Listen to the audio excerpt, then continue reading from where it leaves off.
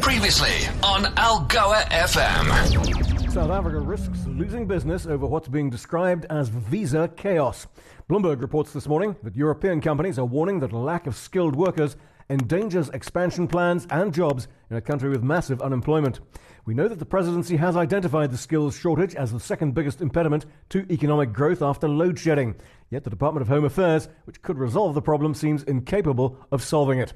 German multinational pharmaceuticals group Bayer AG says it's looking to expand here, but is being held back by the visa issue. It's not helping anyone, says Senior Representative Klaus Eckstein.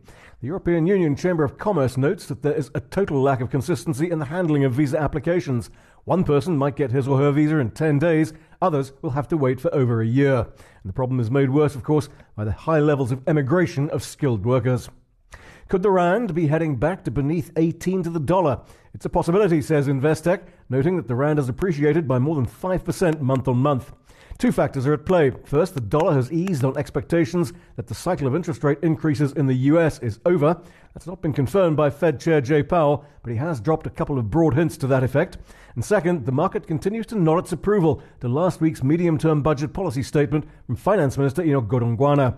As Business Tech comments this morning, that gave some semblance of credibility to National Treasury's plans to work South Africa out of its widening budget hole. So, where are we this morning? Well, the dollar's pulled back to 107 against the euro. The rand at 18.35 to the greenback. A little weaker than this time yesterday, 19.65 to the euro, 22.64 to sterling. And Investec is forecasting it will drop beneath 18 to the dollar and run beneath it next year. Here's hoping.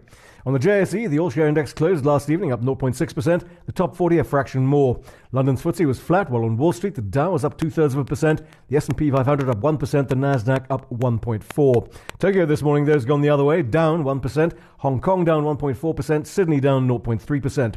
Gold at 1,973, platinum 906, Bitcoin just over 35,000, and Brent crude oil just under $85 per barrel.